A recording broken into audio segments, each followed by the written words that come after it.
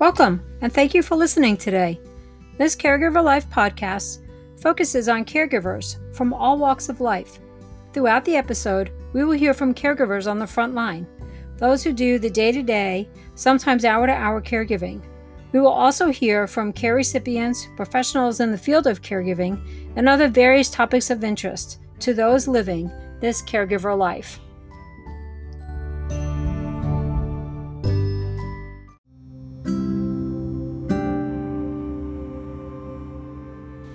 Today on This Caregiver Life, we chat with Kara Benson, who cares for her husband Eric, who has been deployed to Iraq twice as a combat engineer. Eric suffers from traumatic brain injury, neurological issues, degenerative back issues, and a host of other disabilities that have left him mobility impaired. Kara not only cares for her husband, but she's also the mother to their 5 children and assists one who is disabled and another who has severe dietary allergies. She homeschools their children and uses their home in South Dakota as a home base for their frequent trips south, where they seek warmer temperatures that are better for Eric's health. Kara had to give up her full-time career as a nonprofit director and college professor, but she still works tirelessly on the board of an organization that provides weighted blankets to children with special needs. Kara also volunteers at her church and helps with service dog organizations. Despite their family challenges, Kara has created amazing opportunities for her family and is going to talk to us today. Please welcome Kara.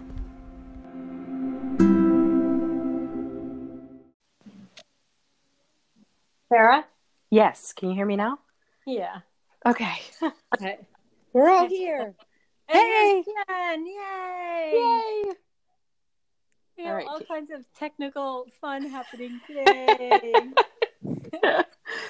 Yay! So we're all caregivers, so we all understand. We have physical therapy coming soon, and service dog and 2 little dogs, and the little dogs are really going to bark. And then, of course, the guy showed up to mow the lawn, and he's weed whacking right outside my office. So I'm in my laundry room. I'm tucked away in a closet because I went outside and the birds are loud and the service dog is barking and somebody next door decided to mow. And It's why we all sound so professional. We're all in tiny recording. Jennifer is in Seattle at a training workshop for Wounded Warrior Project, so she's in a hotel room. I am. Thank you, Marriott. Yeah.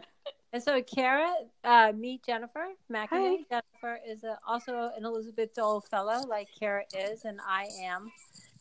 We're very fellow-centric today. Yes. Sure are. So Kara, thank you for joining us today. Well, thanks for having me. Yeah, we're happy to have you. We are today going to focus a little bit on kids, and this is a great focus because April is the month where we recognize our military children whose parents were active duty and maybe now veterans and whatever the case may be, or both, still active duty and injured, that kind of thing. And you are a mom of how many children? We're totally crazy. We have 5. Oh, man. So we have 5 kids. They range from 15 down to just turned 4. Wow. Aww. Yeah. That has a lot of children. And so Carrie White, who's going to come on one day with us, or if we can ever get ourselves to link up with Carrie at a good time. You can imagine why it's so difficult to get Carrie White nailed down to a time. She is a mom of 9 children. Wow. And as she says, with the same man. It's not a combined family. Yes. It's all their family. And her oldest child, Kimmy, had a TBI when she was active duty, and all of her children who are of age to be in the military are in the military. Carrie's a veteran, wow. Her husband's a veteran, so they're a remarkable family. And for anybody who takes care of someone with a traumatic brain injury, you know how draining that is on yourself, on your family, on your resources, and to do that with 8 other children is quite remarkable. So Kara, tell us a little bit about your children. You said three of your children need you to be more of a parent, a little more on the caregiving side. So if you could tell us a little bit about them, that would be fantastic. Yeah, sure. So on the other side, I take care of a veteran who has TBI, and then through we were very blessed. We have 5 children, and our eldest child was it's really her story to tell, but she has severe PTSD and anxiety and depression to the point she's pretty much non-functional, and she's 15.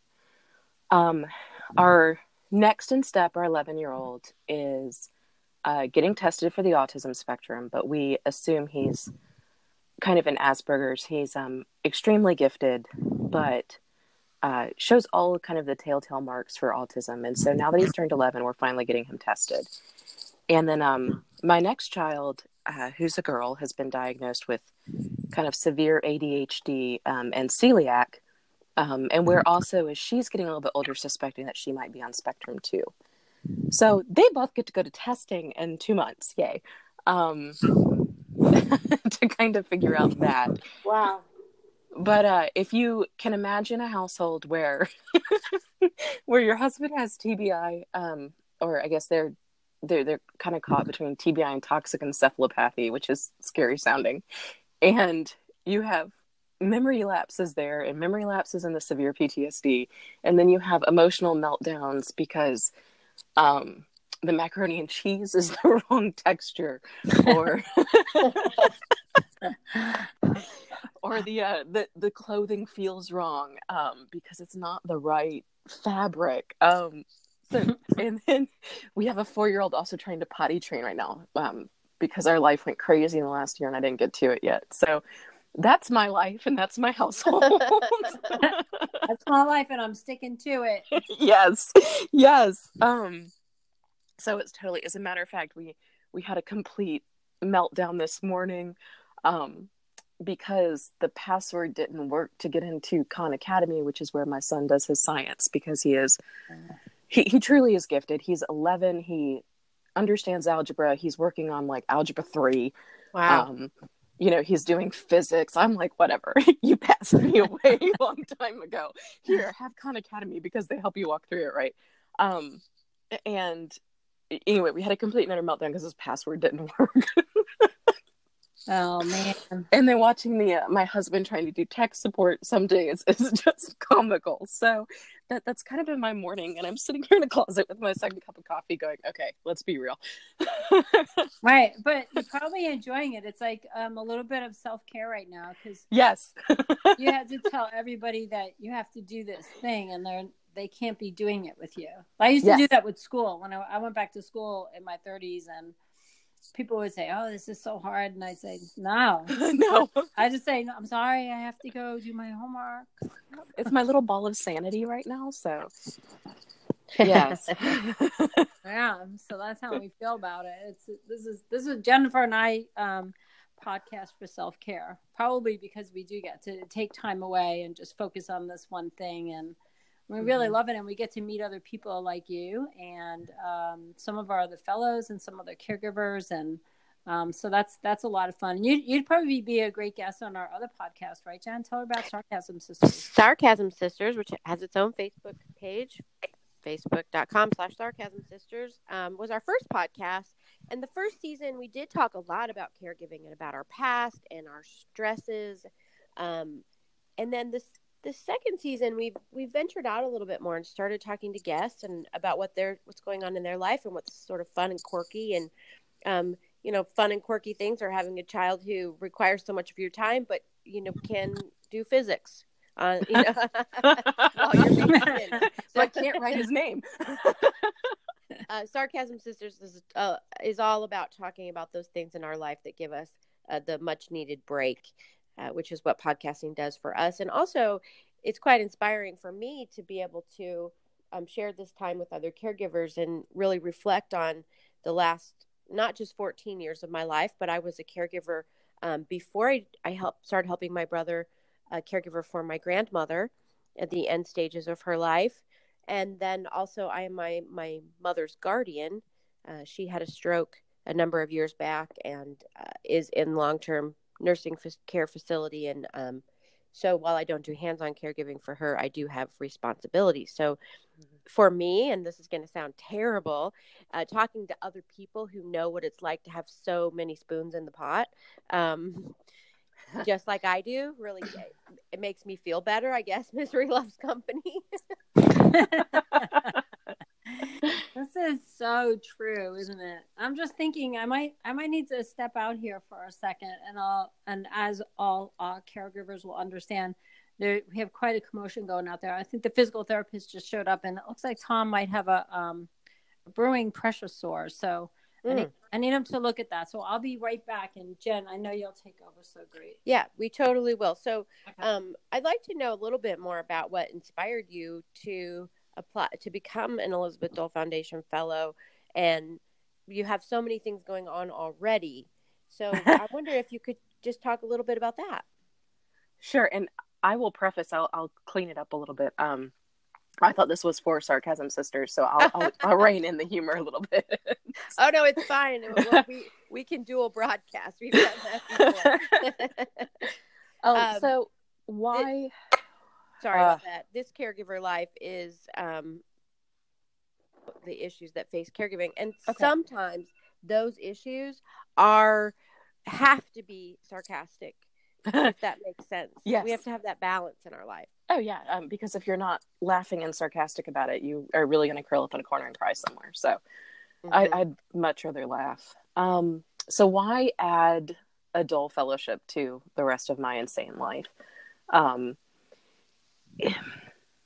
We are, I joke, we're old folks. I'm I'm turning 40 this year.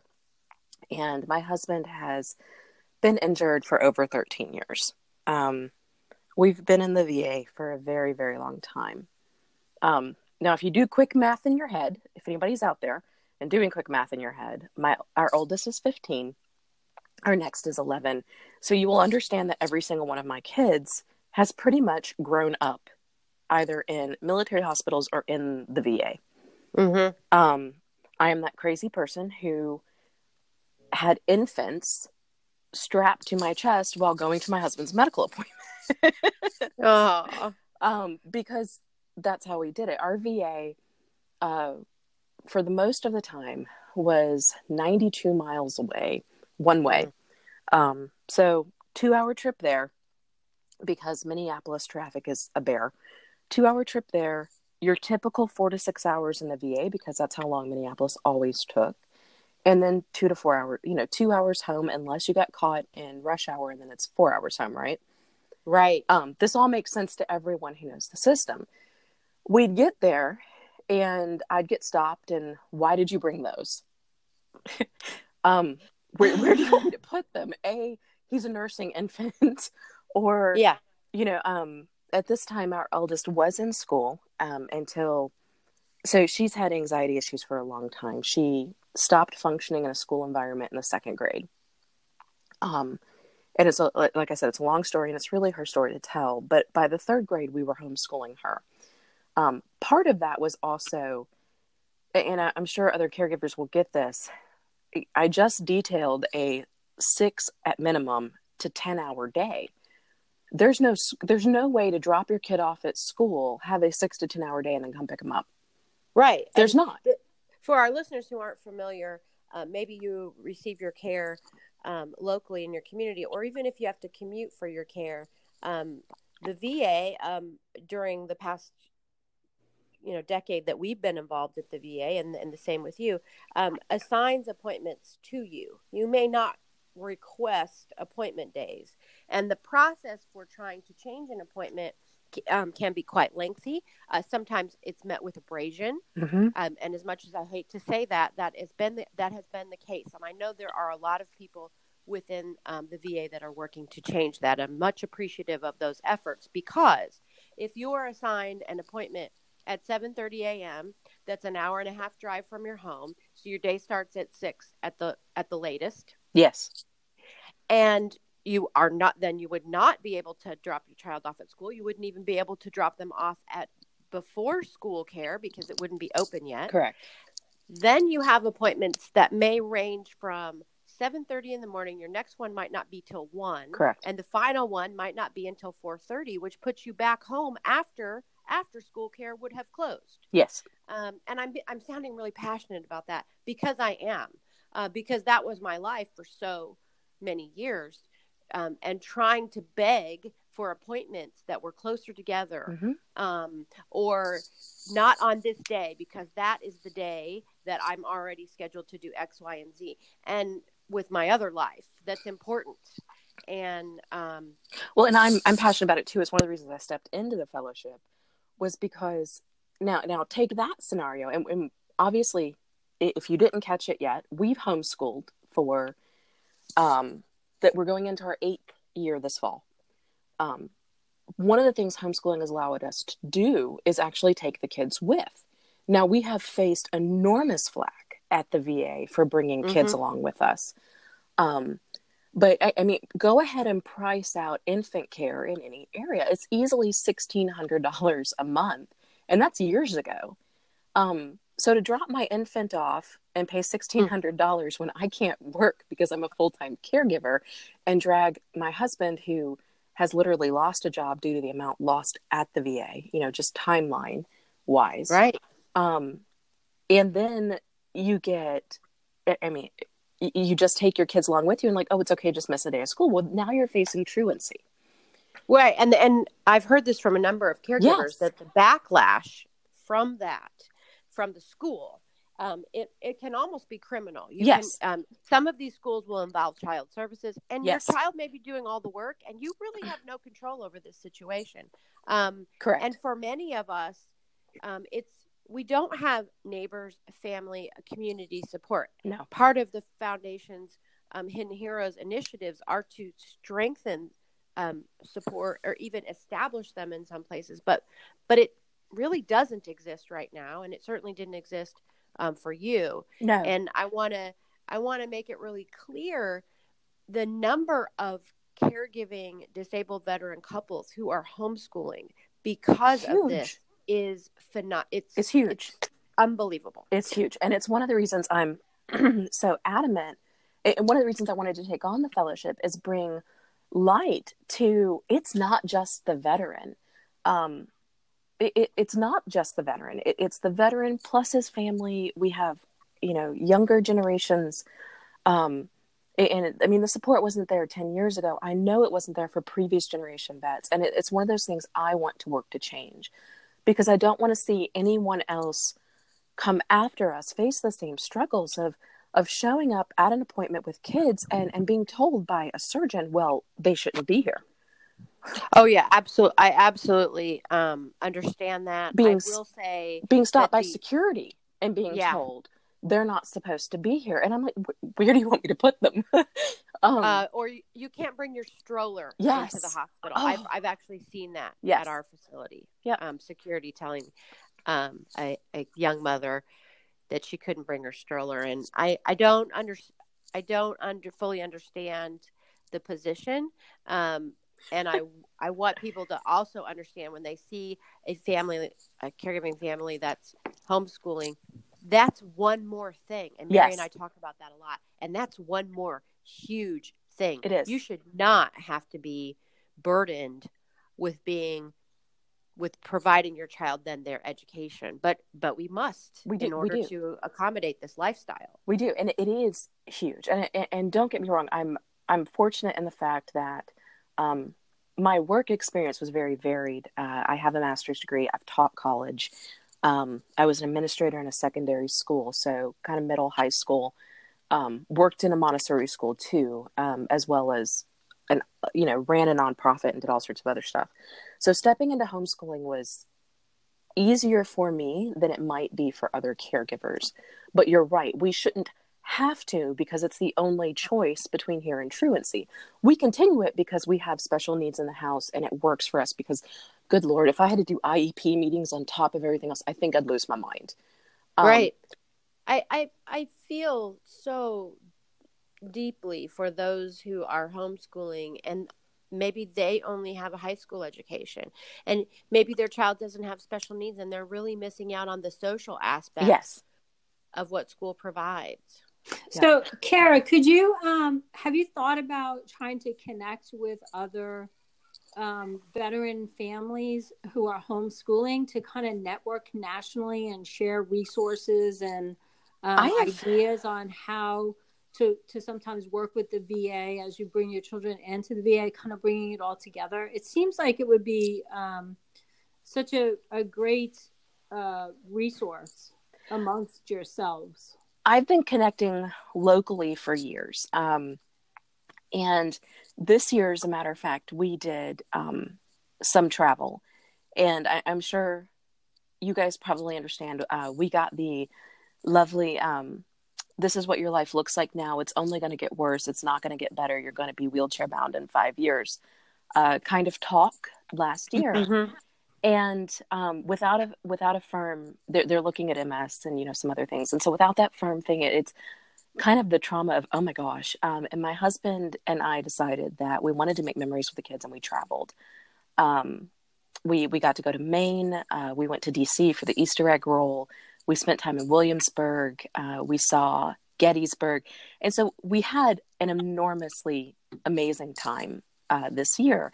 And during that, it was interesting for me as a caregiver, not only because it was crazy, RVing with multiple kids, but we got to connect with a lot of homeschoolers, and specifically military homeschoolers along the way, because we stayed at a lot of military campgrounds. Some of them were veteran, some of them were active. So it hit me as we were traveling that this was definitely something that needed to be more on a national level. Because there are amazing resources out there that a lot of people don't know about that I fell into or researched my heart out until I found. The Homeschool Foundation actually has financial help for military and veterans who are homeschooling. They also do scholarships for widows who are homeschooling.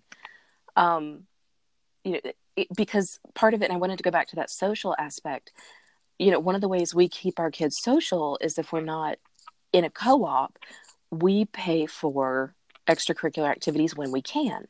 And there are scholarships out there for that. But if you don't have immediate funding for that, that's yet one more burden on that disabled veteran family, because we all know you're on a fixed income. But I want to connect more nationally, and that's one of the reasons I stepped into the fellowship, to start more of a talk amongst veterans nationally who are homeschooling because of the situation, if that makes sense. Because it's not as cut and dry as it seems.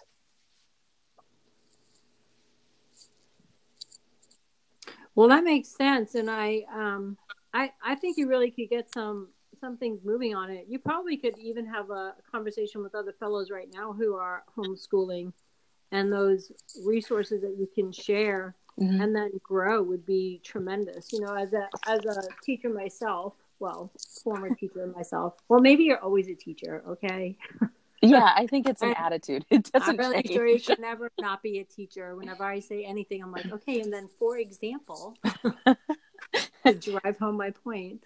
But yes. I think as a teacher, there's nothing better than having other teachers or other people who are involved in education to brainstorm with and to help you be better at what you're doing with the kids. But I also think that beyond that, making some, being sort of parallel with the Dole Foundation's effort to bring the family more into the VA. Jen, can you talk a little bit about that initiative? Aren't we with the foundation trying to create more awareness of the military kids and the VA? Or am I yeah, so the Hidden Heroes initiative has touched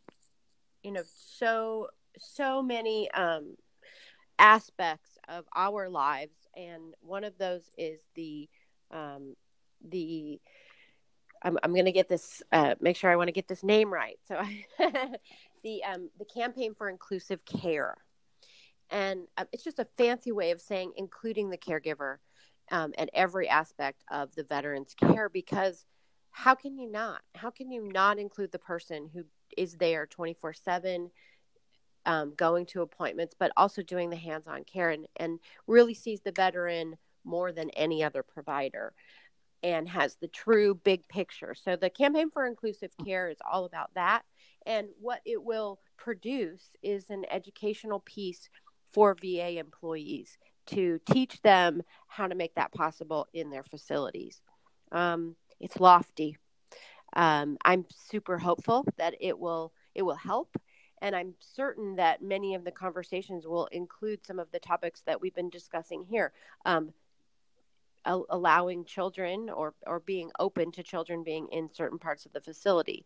And I want to say this, the OIF, OEF, OND, Operation Iraqi Freedom, Operation Enduring Freedom, Operation New Dawn, clinics inside of the VA facilities do have nursing rooms.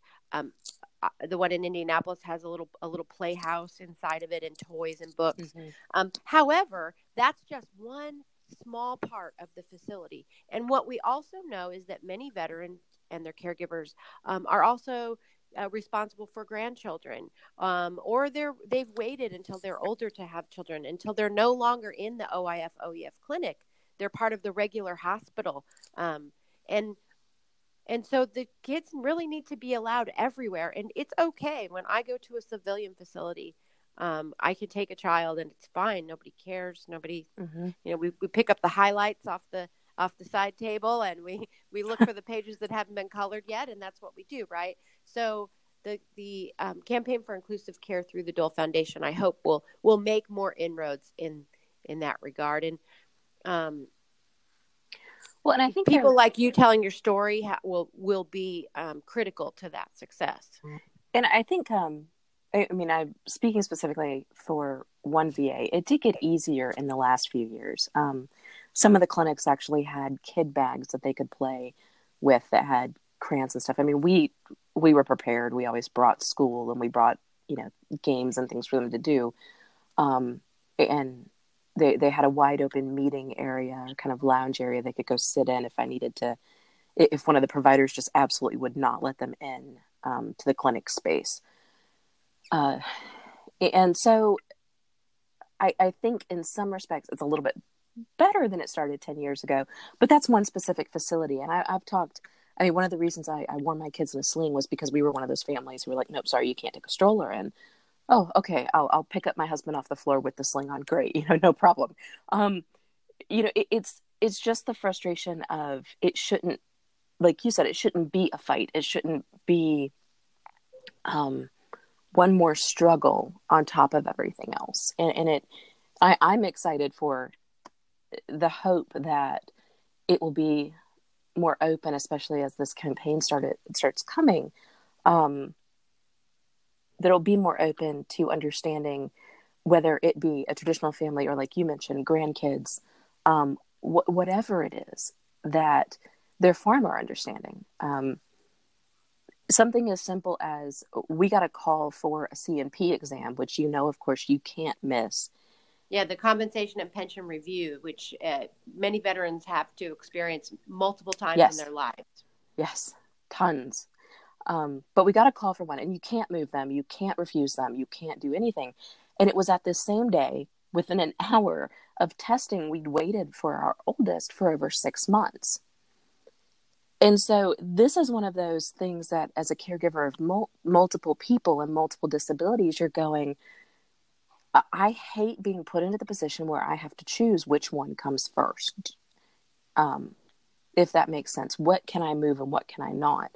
We ended up having to move hers because the VA was so inflexible about there being someone else in the line that needed help. I've had VA workers tell me, I really don't care about your family. This is about the veteran.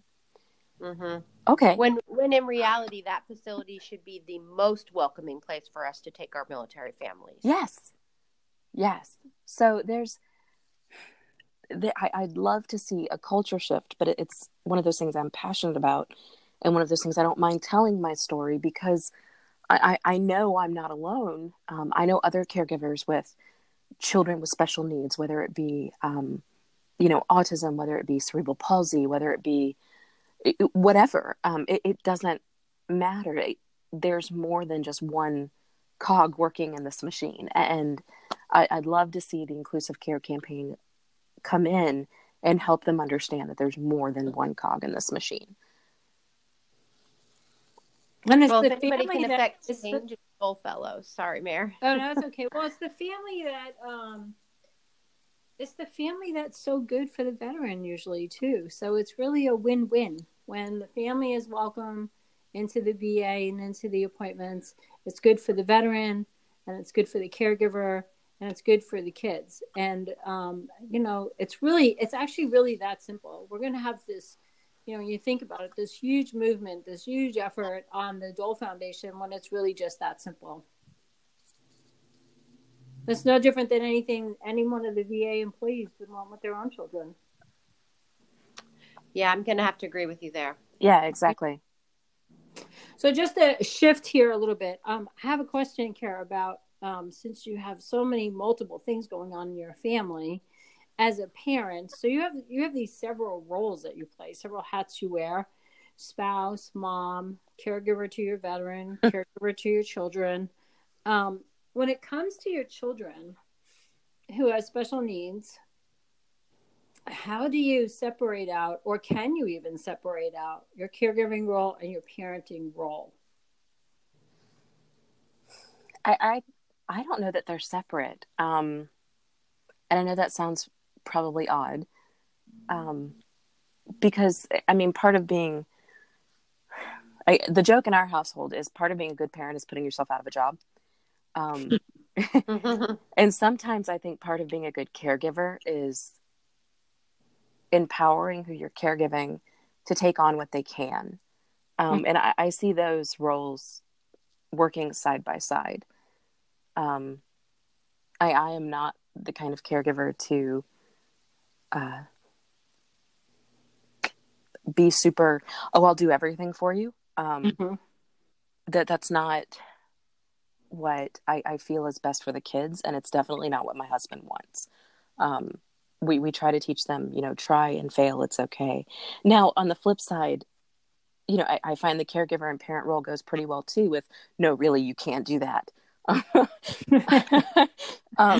If that makes sense. It's a little bit easier sometimes as a parent than it is as a spouse. Is, no, really, you didn't think that through, and that's not okay. Yeah, no, it doesn't go over very well when you're caregiving for an adult, that's for sure. But it feels to me like it's a much more finer line as a spouse than it is as a parent. Definitely not that we are the, because I said so type of parents, but yeah, I don't know. I'd have to say that they're intrinsically linked. And, right now, the oldest is, she has all these big dreams and we want to help her with those. So she's doing some pretty intensive therapy. We're doing a service dog. We've got all these tools that she's using to help her become more functional in society. And sometimes it's having those really tough conversations of, you've got to do this. You can't just go curl up. No, I'm going to kick you a little because you've got to do this. And that sometimes I feel is a parent role as well, is pushing them when they need a little bit of pushing, but understanding what that line is when you can't push anymore. Yeah, I just think it's more challenging maybe than for the parent who has to caregive to that degree. Because I think when our children are not special needs children, they don't have anything super extraordinary going on in their life, that we can to some degree. Well, I mean, I did this, so I don't know why I said some degree. And my kids were in high school. My son was asthmatic growing up, but apart from that, when he was in high school, he went to summer school every summer because every year he failed something. And people will say, well, how did that happen? And, weren't you tracking and weren't you pushing? And I would say, well, to the degree that you can, as anybody who's had high school children, yep, or been a high school teacher would know, you can only push so far. And then it's up to them, sink or swim. And so it is. And I think they're a few times. I think it is, at some point it's got to be sink or swim. I think that's a finer line. Because I mean, obviously one of ours is in high school, and even at the 11-year-old stage, there's a frustration of, you are old enough that you should be able to do this by yourself. And yet that special needs or that disability may preclude them from being able to. Right. That's where I think as a parent, you have to take it to an extra level where yes, maybe, you know, in the situation with my son, he didn't have any extraordinary needs in that way. And so I didn't have to ever take that into consideration. I didn't have to weigh that out. And his teachers were entirely frustrated with him, and they were frustrated with me, and that I wouldn't do more. But I felt like you had to learn your lessons. You know, who liked summer school? He never liked them, and I felt like he had to learn his lessons. And he grew up to be a big, strong, strapping infantry guy will end up retiring from the military. So I think he did really well, but he'll tell you today that he still has to learn lessons by having them happen to him more than being told not to do something. So that's who he is in his learning, I think. But I didn't have to take it to the degree you did, and I applaud you so much, because I think it's a challenge. And I mean, obviously we haven't met in person, we haven't met your kids, but it sounds like you're doing such a fantastic job with your family. Oh, I'm trying. Whether I'm getting there or not is a whole different battle. You won't know for a while, a couple of years. Yeah, and there is a different. I mean, to keep going, there is a difference. Not to pick on my 11-year-old, but like I said, he's uber smart. Can't write his name, and has no idea of why baths are important, or can't remember to, brush his teeth. And so those are things that, in my mind by 11, we should already be doing, because my 7-year-old is just fine. My 7-year-old's good with it, but it's, and I think those are where it's extra parenting. Look, son, you really have to get out of the pajamas you've been wearing for 2 days. It's time. Go take a bath, go brush your teeth. So I think in that sense, there is more that you carry on. But it's kind of like any of us being forced in a caregiver role. We didn't ask for it, but we're here. We're going to make the best of it. And you keep going. And this is part of life. And I'm not the type of person to sit here and cry about it and fuss about it, because it's only wasted energy. I've got to do what needs to be done. And hopefully, eventually we'll get down the way and give them every tool they can to fly on their own. And then maybe I'll just be one person caregiving. The dream of being a one-person caregiver.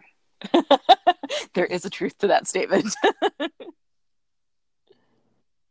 Oh gosh. Well, we really appreciate you coming on today. Jen, you have more questions? I think that my final question might be, what are your plans coming up? You said you do a lot of travel, and I really admire that. So what's your next trip? Right now, I have no idea. We are stationary right now, with one of our children going through the service dog training and the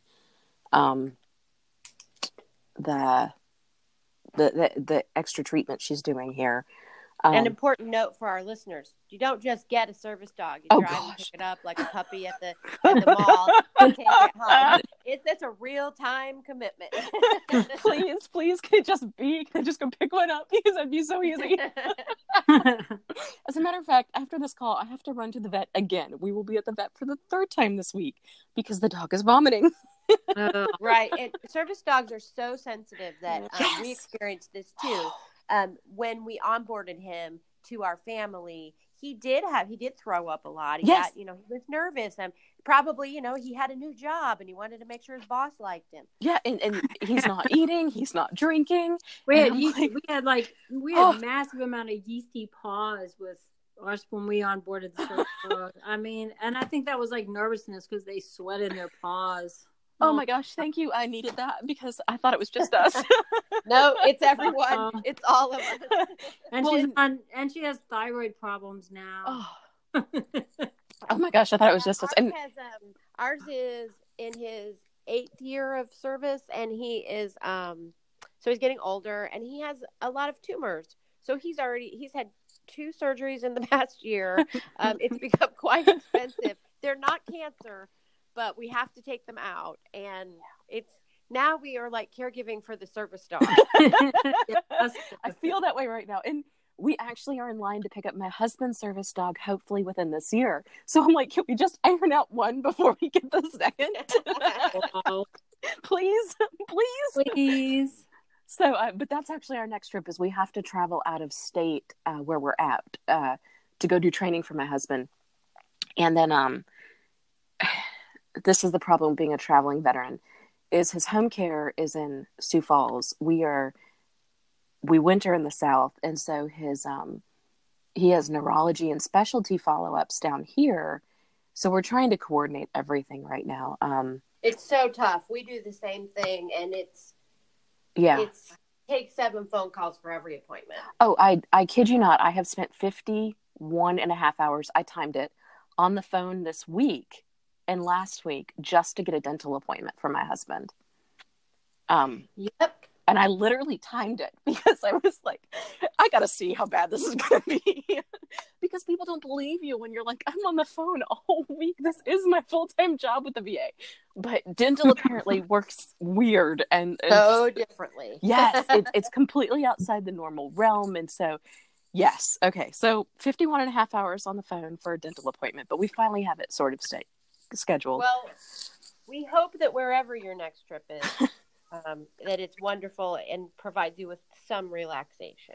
It will. I know we're actually scheduled to go to a retreat in Maine this year, so we're uber excited about that.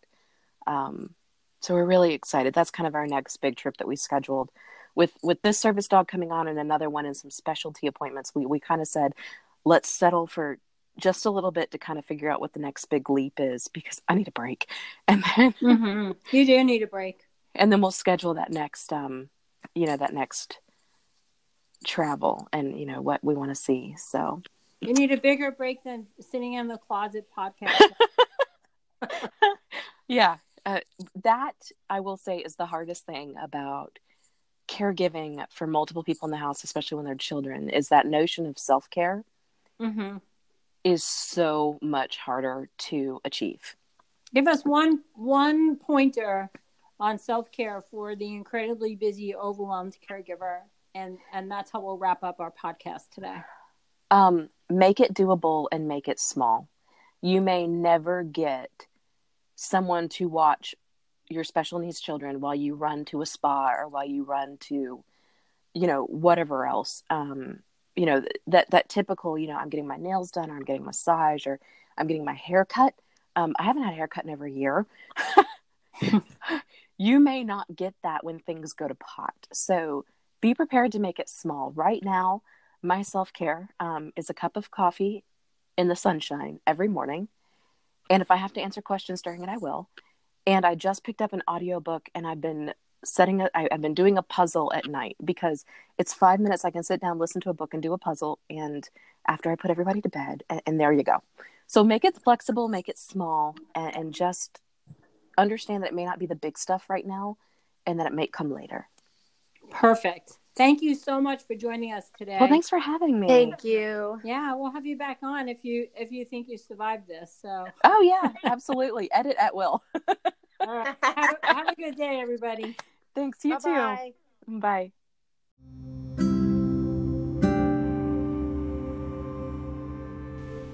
Thanks for listening to This Caregiver Life today.